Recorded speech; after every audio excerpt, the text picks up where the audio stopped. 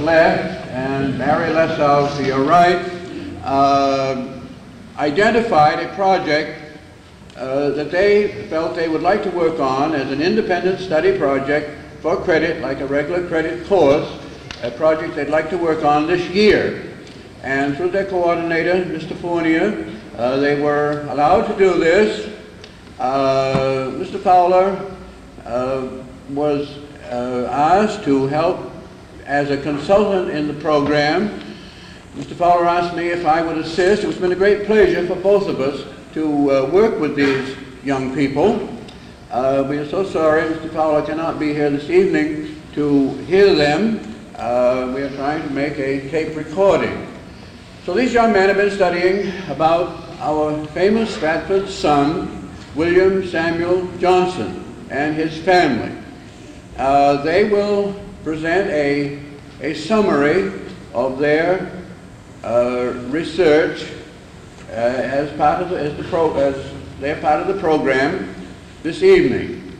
I hope they will tell you that they have prepared, I think it's a 30-plus page summary of presentation in writing of this report, which will be available in the town library, the school libraries, and the Historical Society. I think they will demonstrate that to you tonight, and I think they're going to send you home with a souvenir of this program also. I'll let them tell you about this. With great pleasure, I present the first speaker, David Lastomirski.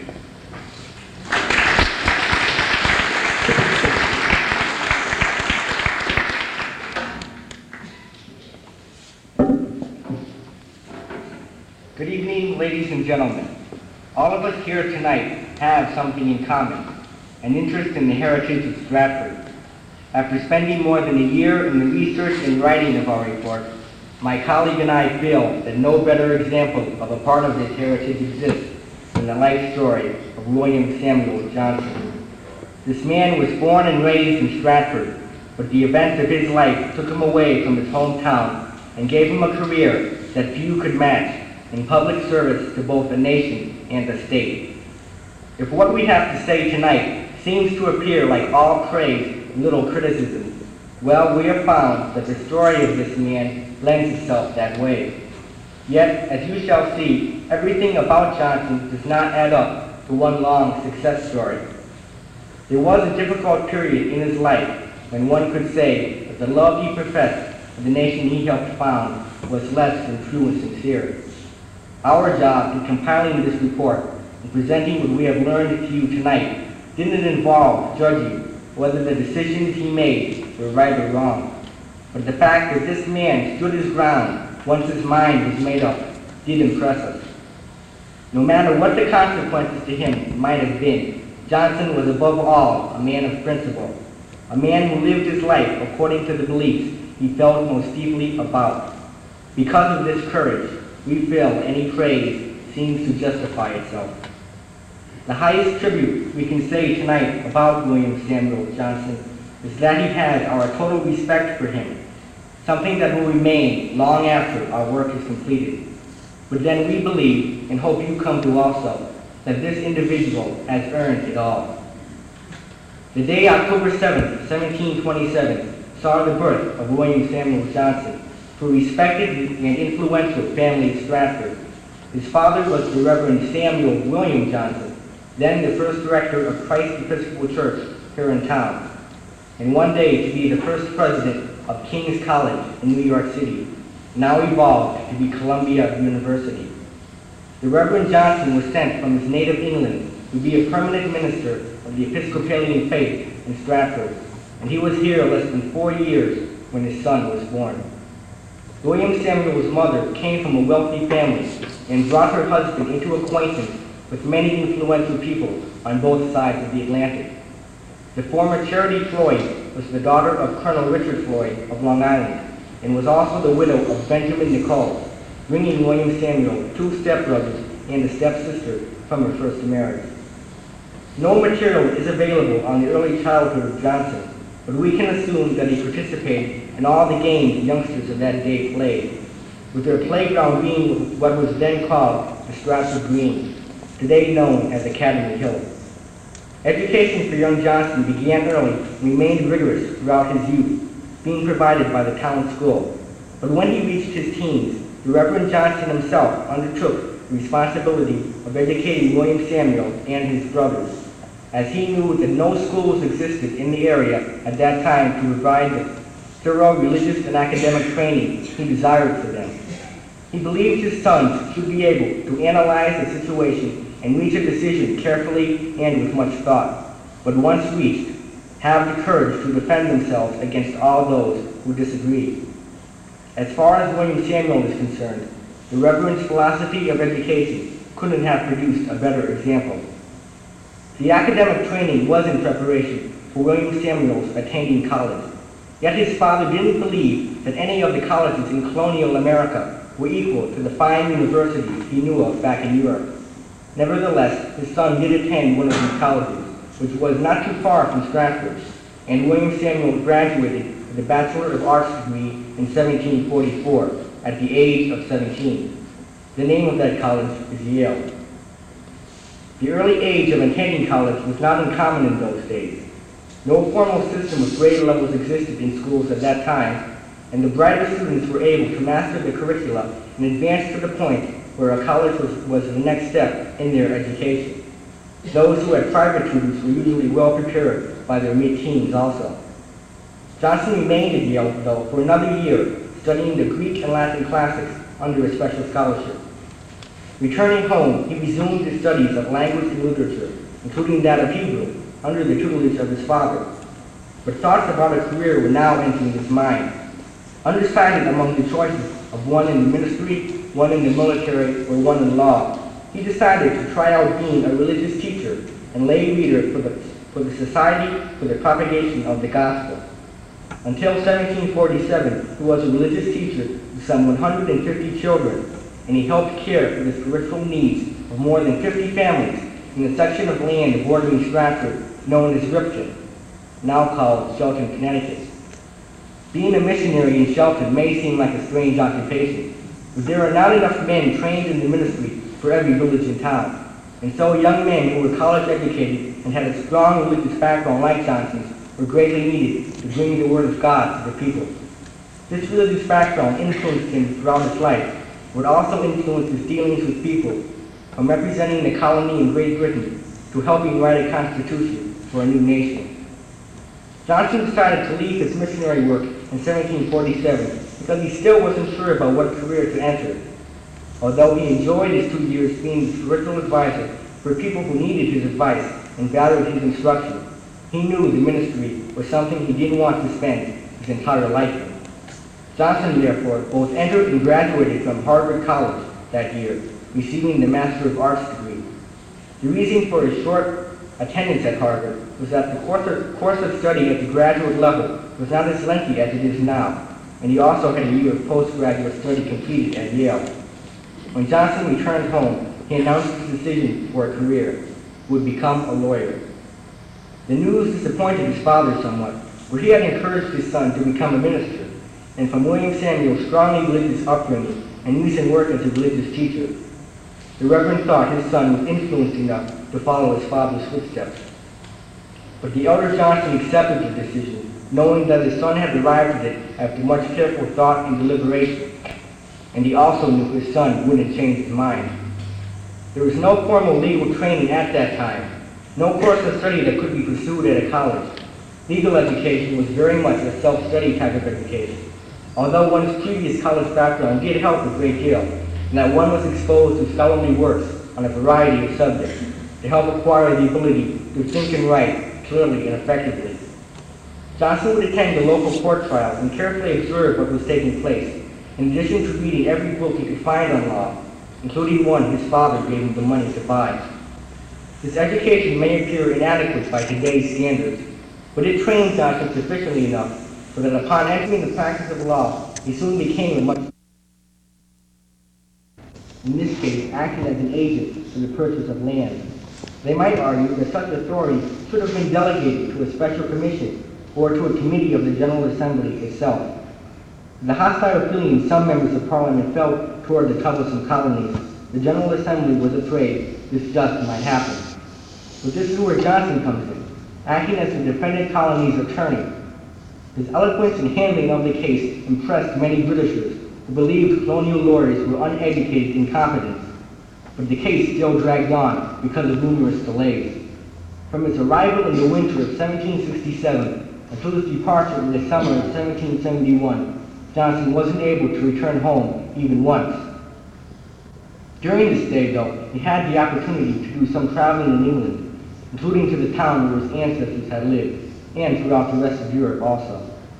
A steady flow of correspondence also came from Johnson, and he wrote home valuable information concerning the British political scene and what actions toward the colonies were being debated on by Parliament. One direct result of this was Connecticut's repealing a special import tax that had enacted against products being imported by foreign-born merchants. Johnson was able to forewarn Connecticut before any serious retaliatory action was taken by Great Britain. During this period of his life, Johnson developed a deep respect for the British political and legal system, along with the people he saw running it. He firmly believed that both the colonies and England's interests would both be served if only a peaceful compromise could be arrived at concerning the many issues slowly separating the mother country from America. Above all, he dreaded the thought that war might break out between the two, and America would lose access to the economic and cultural resources Great Britain could provide if only hatred would dissolve into friendship. These feelings wouldn't change when he came home to a turbulent pre-war America, and so they would cause him some of the saddest days of his life. Upon returning to Stratford, Johnson was awarded a Superior Court judgeship by the General Assembly. The long years and frustrating delays were not in vain. Johnson had won the case for Connecticut, and the charter was once again safe, at least for now.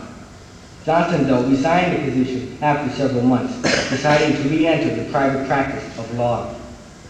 The war years were now starting, and Johnson's involvement, or lack of involvement, would cause him many professional and personal difficulties. First, he refused to serve as one of 3 delegates from Connecticut to the First Continental Congress held in Philadelphia in 1774, claiming he had previous engagements as a lawyer to handle. But actually, he didn't want to get involved in something which very well could lead to war. Johnson did, though, finally agree to pursue a type of peace mission for the colony, in which he and another man would deliver a letter to General Thomas Gage in Boston, which asked if the differences between the mother country and the colonies couldn't be resolved and war averted. The mission was in vain, although General Gage said he hoped peace could be returned, and he said he would work toward that goal. When Johnson returned to the General Assembly, they were in the process of preparing for war. Peace was no longer on their minds. Because of his deep feelings against the war, Johnson decided to remain neutral throughout the conflict, and he went into a self-imposed retirement in Stratford. Many would say that this man was unpatriotic in his refusal to actively support the revolution, but this was not really the case. Johnson loved his native land very much, but remained convinced that a war was not the answer to America's difficulties with England. One incident during these years was when Johnson was arrested on the charge that he had communicated with the enemy to try and prevent Stratford from being attacked as Fairfield and Norwalk had been. Although Johnson's neighbors were circulating petitions to persuade him to meet with the British General Thomas Tryon, whom they knew was an old acquaintance of his from years before, Johnson refused to get involved. Nevertheless, some Connecticut military leaders misinterpreted the story and believed Johnson was now collaborating with the enemy. He was arrested and brought before the Council of Safety at Lebanon, Connecticut, which had military authority in the state. Johnson's story was believed, and he was released after voluntarily taking an oath of allegiance to Connecticut. Those war years passed, with Johnson remaining in Stratford, continuing his retirement. As the war grew to an end, he resumed his legal practice. Much of the animosity held toward him had now subsided, after America was seen to have won the war. Winning seems to cause the victors to forget what they put others through to gain their victory. But Johnson didn't harbor any bitterness toward these people now, something we can attest to the strength of his character and his religious belief to forgive those who have wronged you. Johnson was again called to serve the now state of Connecticut in another land dispute, again involving the validity of the new state constitution, which was the old colonial charter of some minor changes made. The old charter was a C-to-C one. This means that Connecticut had claims to land which stretched far to the west of the actual present state boundaries. No precise western boundary was erected when the earliest settlers came. The dispute was over the sale of land in the Wyoming Valley of Pennsylvania by a Connecticut-based outfit known as the Susquehanna Company. Pennsylvania claimed that Connecticut had no legal claim to that land, and so the case was heard before a board of arbitration at Trenton, New Jersey, as the Confederation Congress wasn't sure it had the authority to decide the dispute itself. The arbitration board unanimously agreed that Pennsylvania now had all legal rights to the land. Disappointed by the outcome, Johnson remarked that if there had been better judges appointed to the arbitration board, he would have won. This case was not yet closed, though. Johnson was elected by the General Assembly to the National Congress, which met in New York City, and he served there from January 1784 until May 1787. One of the things he accomplished there was an agreement whereby Connecticut would give the land it still claimed under the C-to-C charter, this time in Ohio though, to the federal government, but be able to retain a tract of this land about equal to that lost in the Trenton decision. Connecticut subsequently sold this land for a profit of $1,200,000, which became the state's first school fund. However, all the Pennsylvania delegates in the Congress agreed that Connecticut could keep that tract of land to be later sold, something which appears unusual considering Pennsylvania's opposition to Connecticut keeping any of its land. Historians believe that an agreement was arranged at Trenton whereby Connecticut would be compensated for the land it lost. Johnson didn't exactly walk away empty-handed.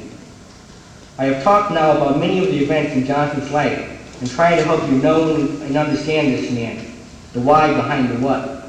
But the most interesting part of this man's life is still to come.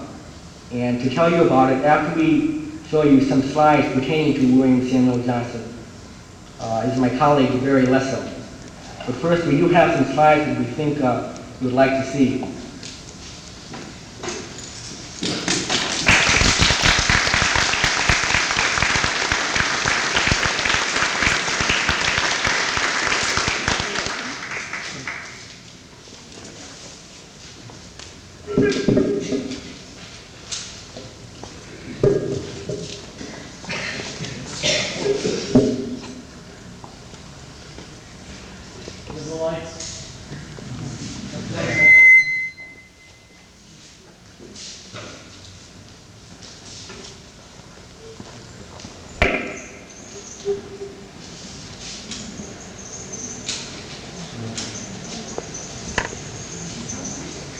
This is the Civil War Memorial, which now stands on Academy Hill, which was the playground of William Samuel Johnson. This, as you can see, is a very old picture, but this is the Christ Episcopal Church in Stratford, which William Samuel Johnson's father was the first rector of. This is the golden rooster which stands atop the tower on the church. This was taken down for a fair they had at the church several years ago. There were reported to be bullet holes in the golden rooster, which were put in there by a company of soldiers which were training during the Revolution. This is a picture of where Bond Stock is, and it was probably the first site that the colonial settlers saw when they came to Stratford. This is also a very beautiful picture of Bond Stock. This was taken by Mr. William Berkowitz, who was a social studies teacher at Bunnell High School.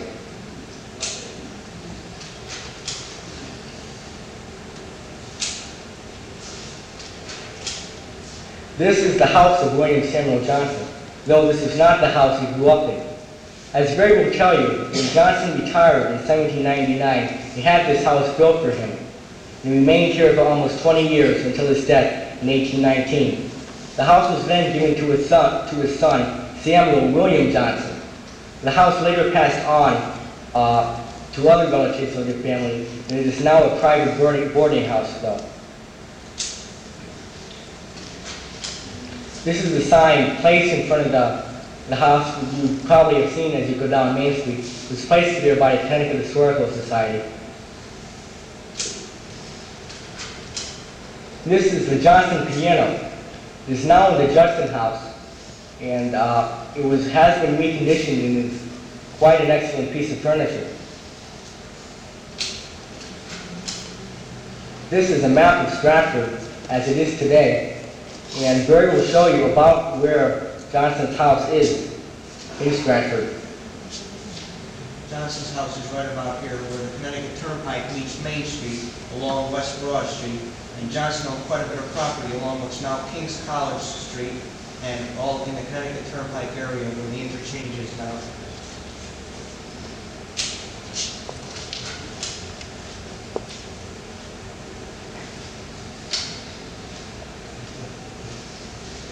Okay, those are the slides. There are not many, but we think they do pertain to Johnson, and we hope you've enjoyed them.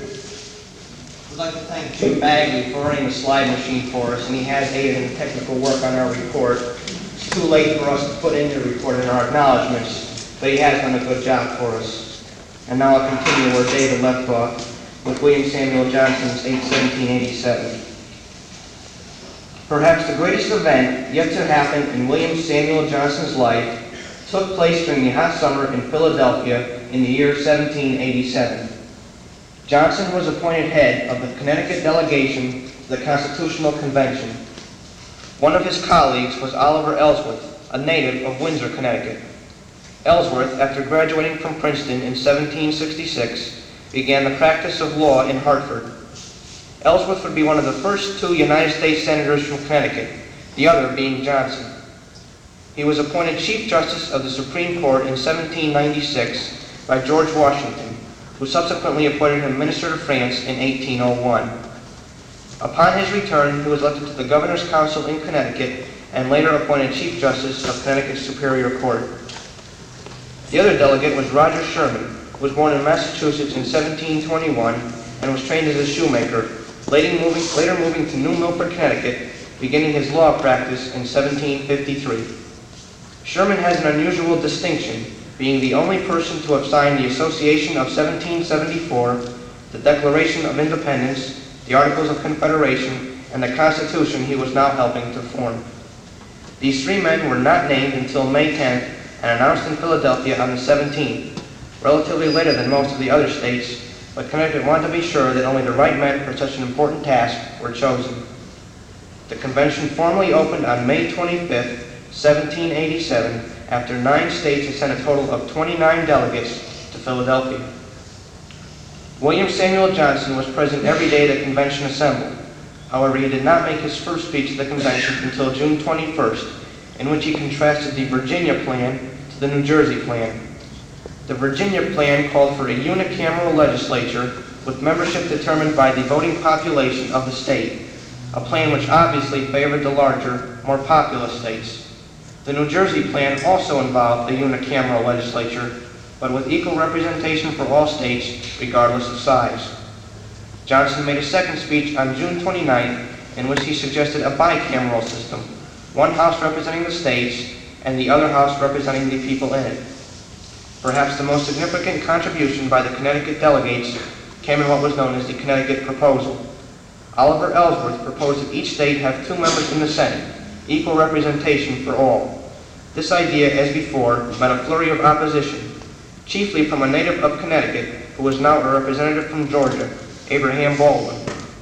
He wanted the Senate to be a body representing the wealthier people in the state, not the poorer people who would gain representation under Ellsworth's proposal. Nevertheless, the Connecticut proposal was brought to the convention every day by Sherman, Ellsworth, and Johnson. The debate over the proposal nearly caused the convention to come to a halt until Benjamin Franklin suggested that the question be referred to a committee for final settlement.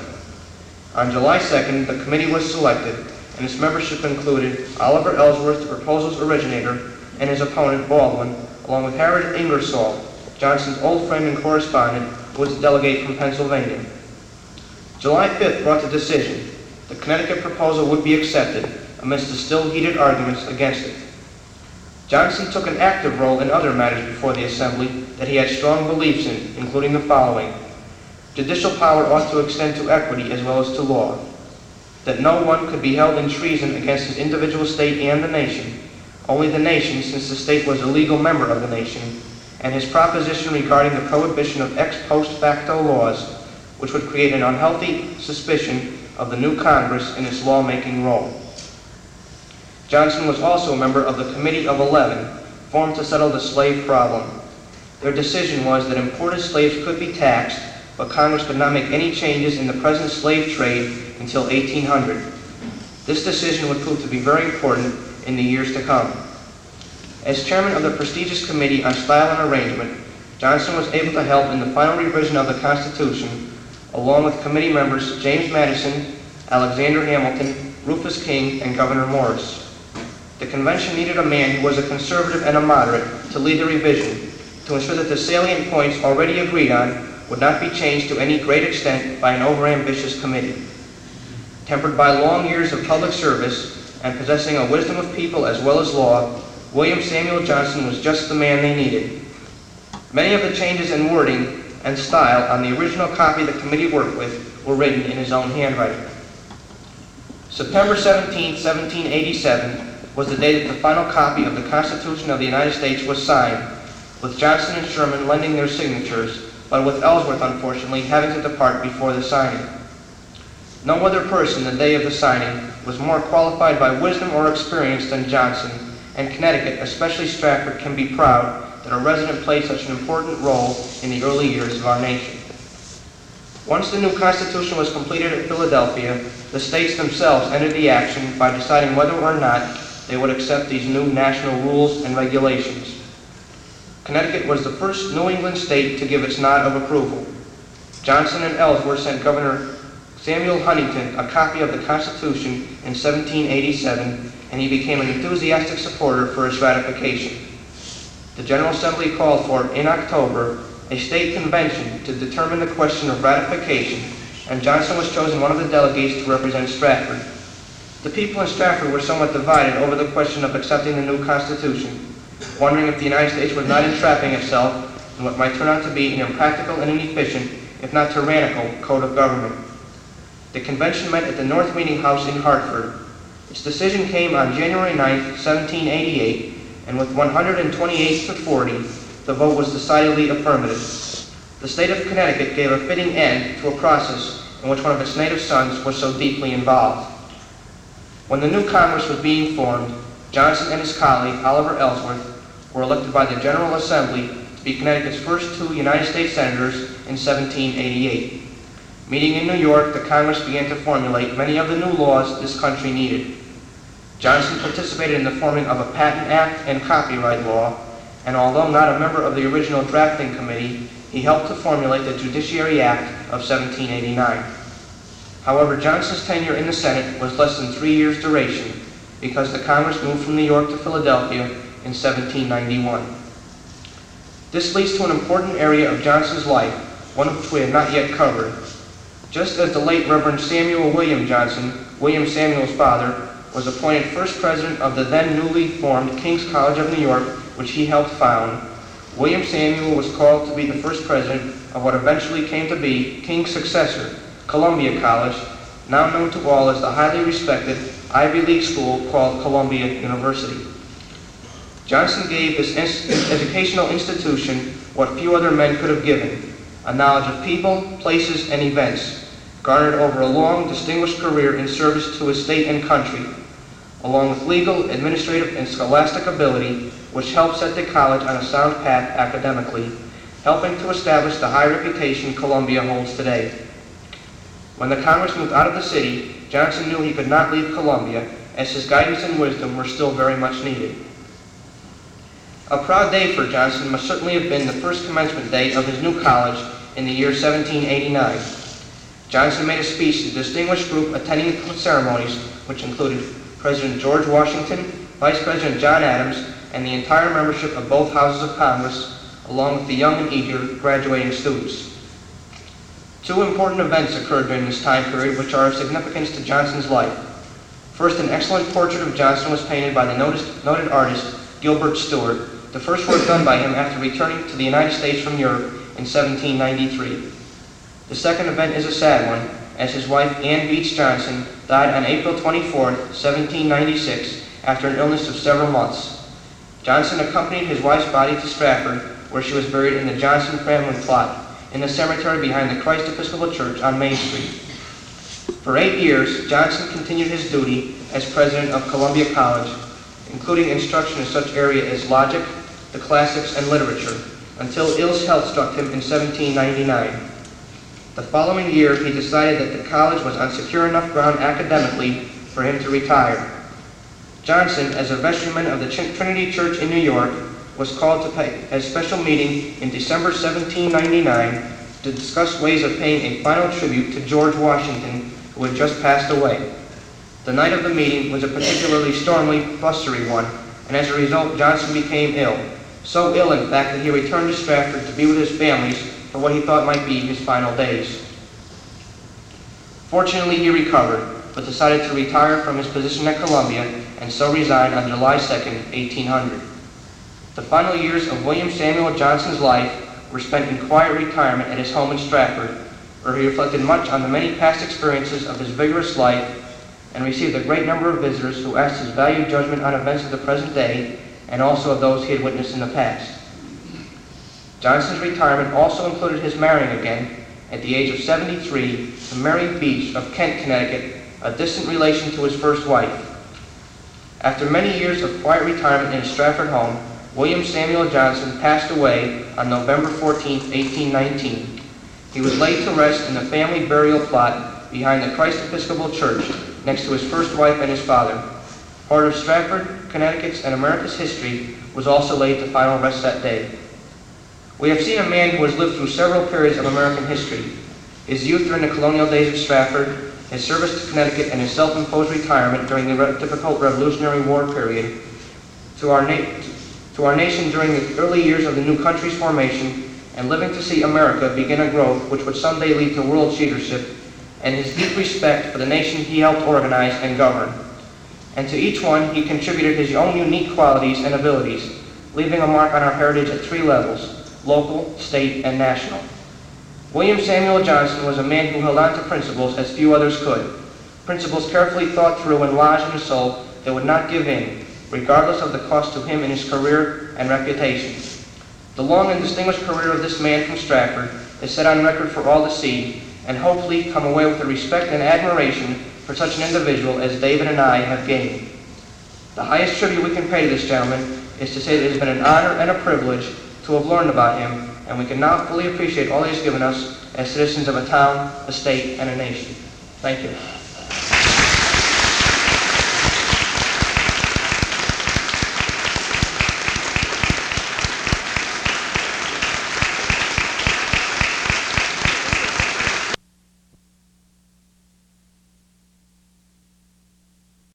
It's a pleasure for the choir and myself to be here this evening. We are going to sing a medley of several tunes from the American Revolution. These tunes are entitled Freedom Song, 1776. The first tune some of you might recognize. It's Hail Columbia, Happy Land. The second tune is On Far Away Hill. Sometimes the text, the words, is On Butternut Hill. Here I sit on Butternut Hill. The third song is the Liberty Song. And the next song, we join the colonists in church, and this is something where the text is from the Psalms. Confess Jehovah. And the next to last tune is My Days Have Been So Wondrous Free, a tune by one of our first American composers. And for the finale, this tune will need no introduction. It's the familiar Yankee Doodle, so if you want to join in with us, why, go ahead.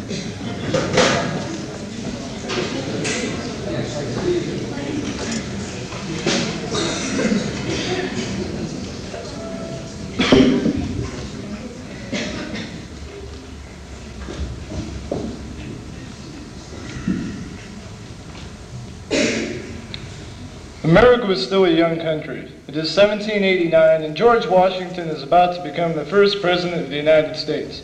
In 1774, representatives from the colonies met to organize an army and appointed Washington commander-in-chief. On July 4th, 1776, they adopted the Declaration of Independence, but it took more than 6 years of fighting before independence was won.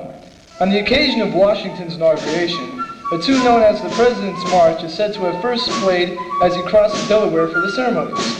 Later, words were added to the tune by Joseph Hopkinson. The new song attained instant popularity and has ever since been sung under the title, Hail Columbia, one of the nation's first patriotic songs.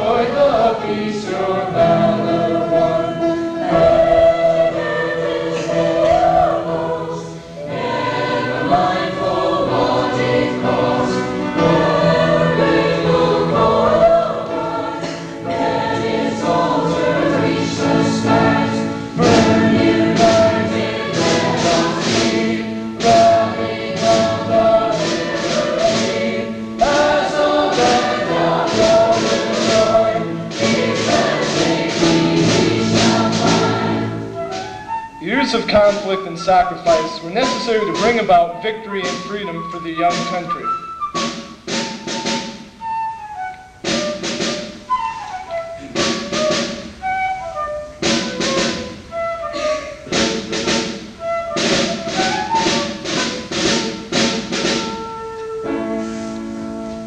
Sound the trump of fame, let your Washington scream clean.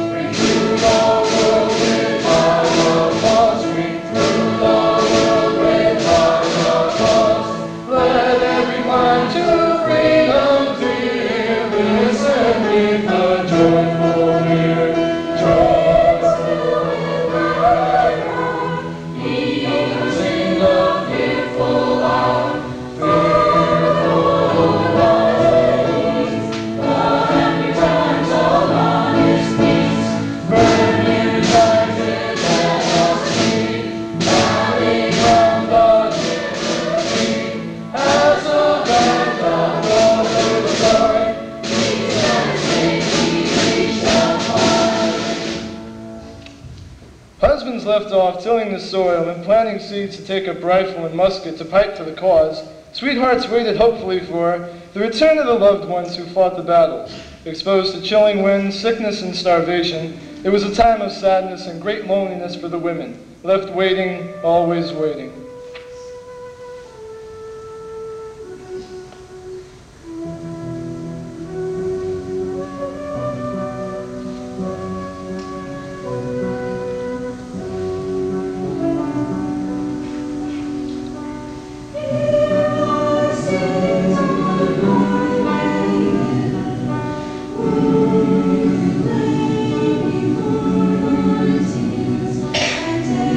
Every day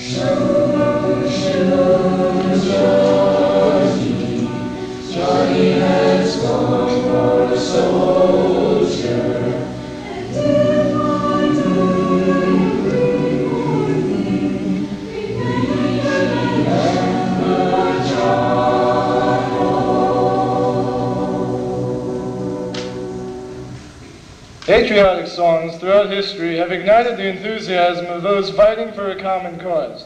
So it was in 1768 when the first American patriotic ballad was written by John Dickinson, Delaware lawyer. The Liberty Song began the battle between patriots and Tories, even before the first shot of the Revolution had been fired.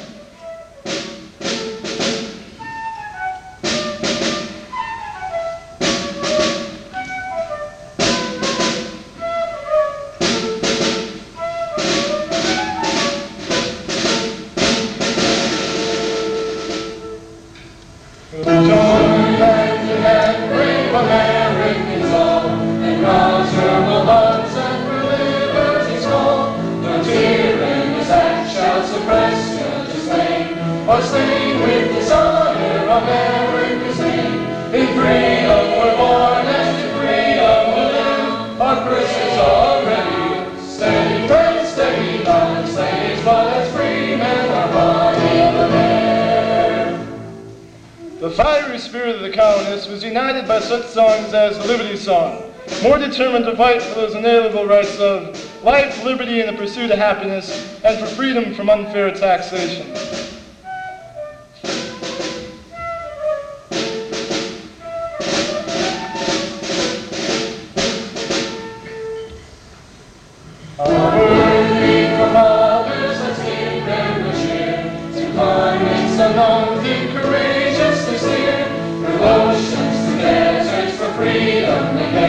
And dying bequeathed as a freedom in pain. In freedom we're born, and in freedom we live. Our precious already. Steady bread, steady not slaves, but as free men our body will bear. On Sundays in colonial America, the sermons were long, breathing repetance, and strong with the smell of brimstone.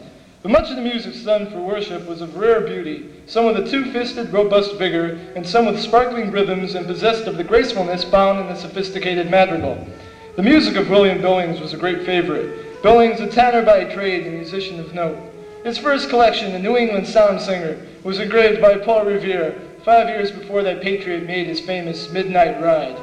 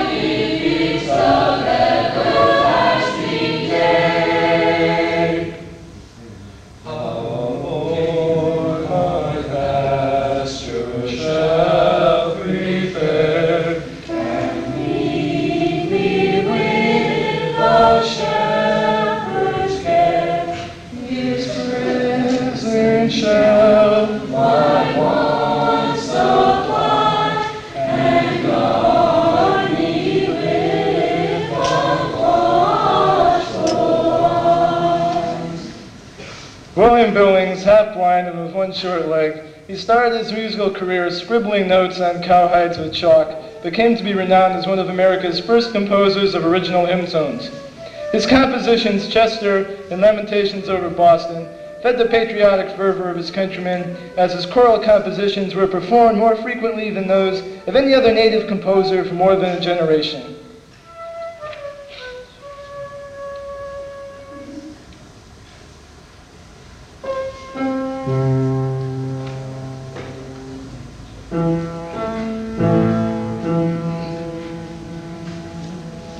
Let's start with the Lord.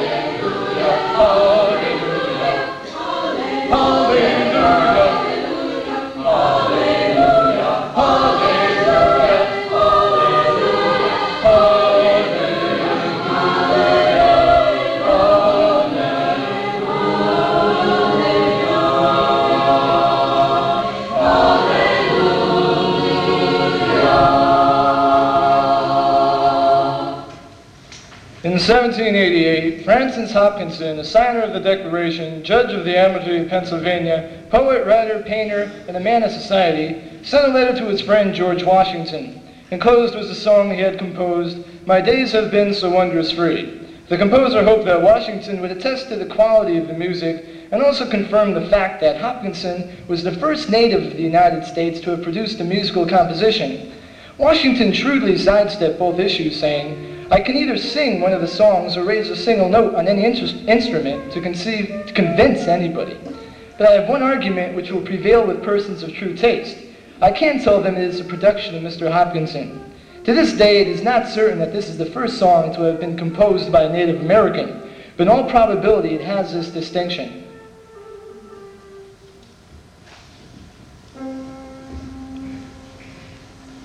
My days have been so wondrous free, the little birds that fly with careless ease from tree to tree were all as blessed as I, were all as blessed as I.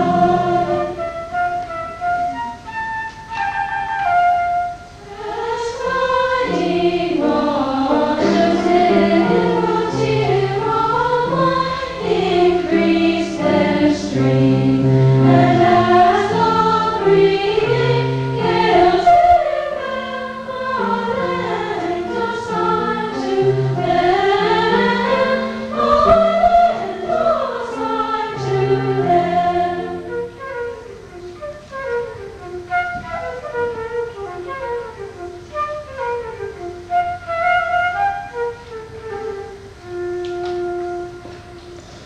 No song of early America is better known today than the brisk, carefree tune Yankee Doodle.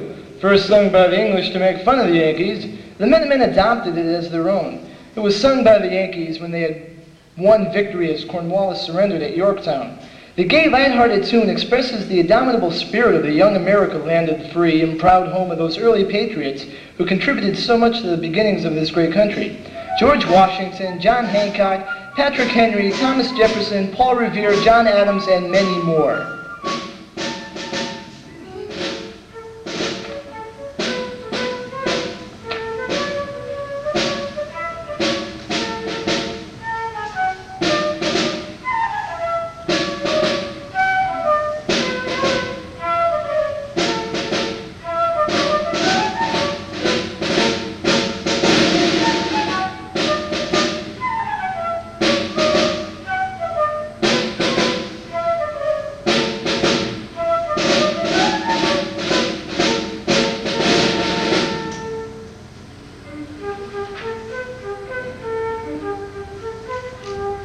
He stuck a feather in his cap and called it macaroni.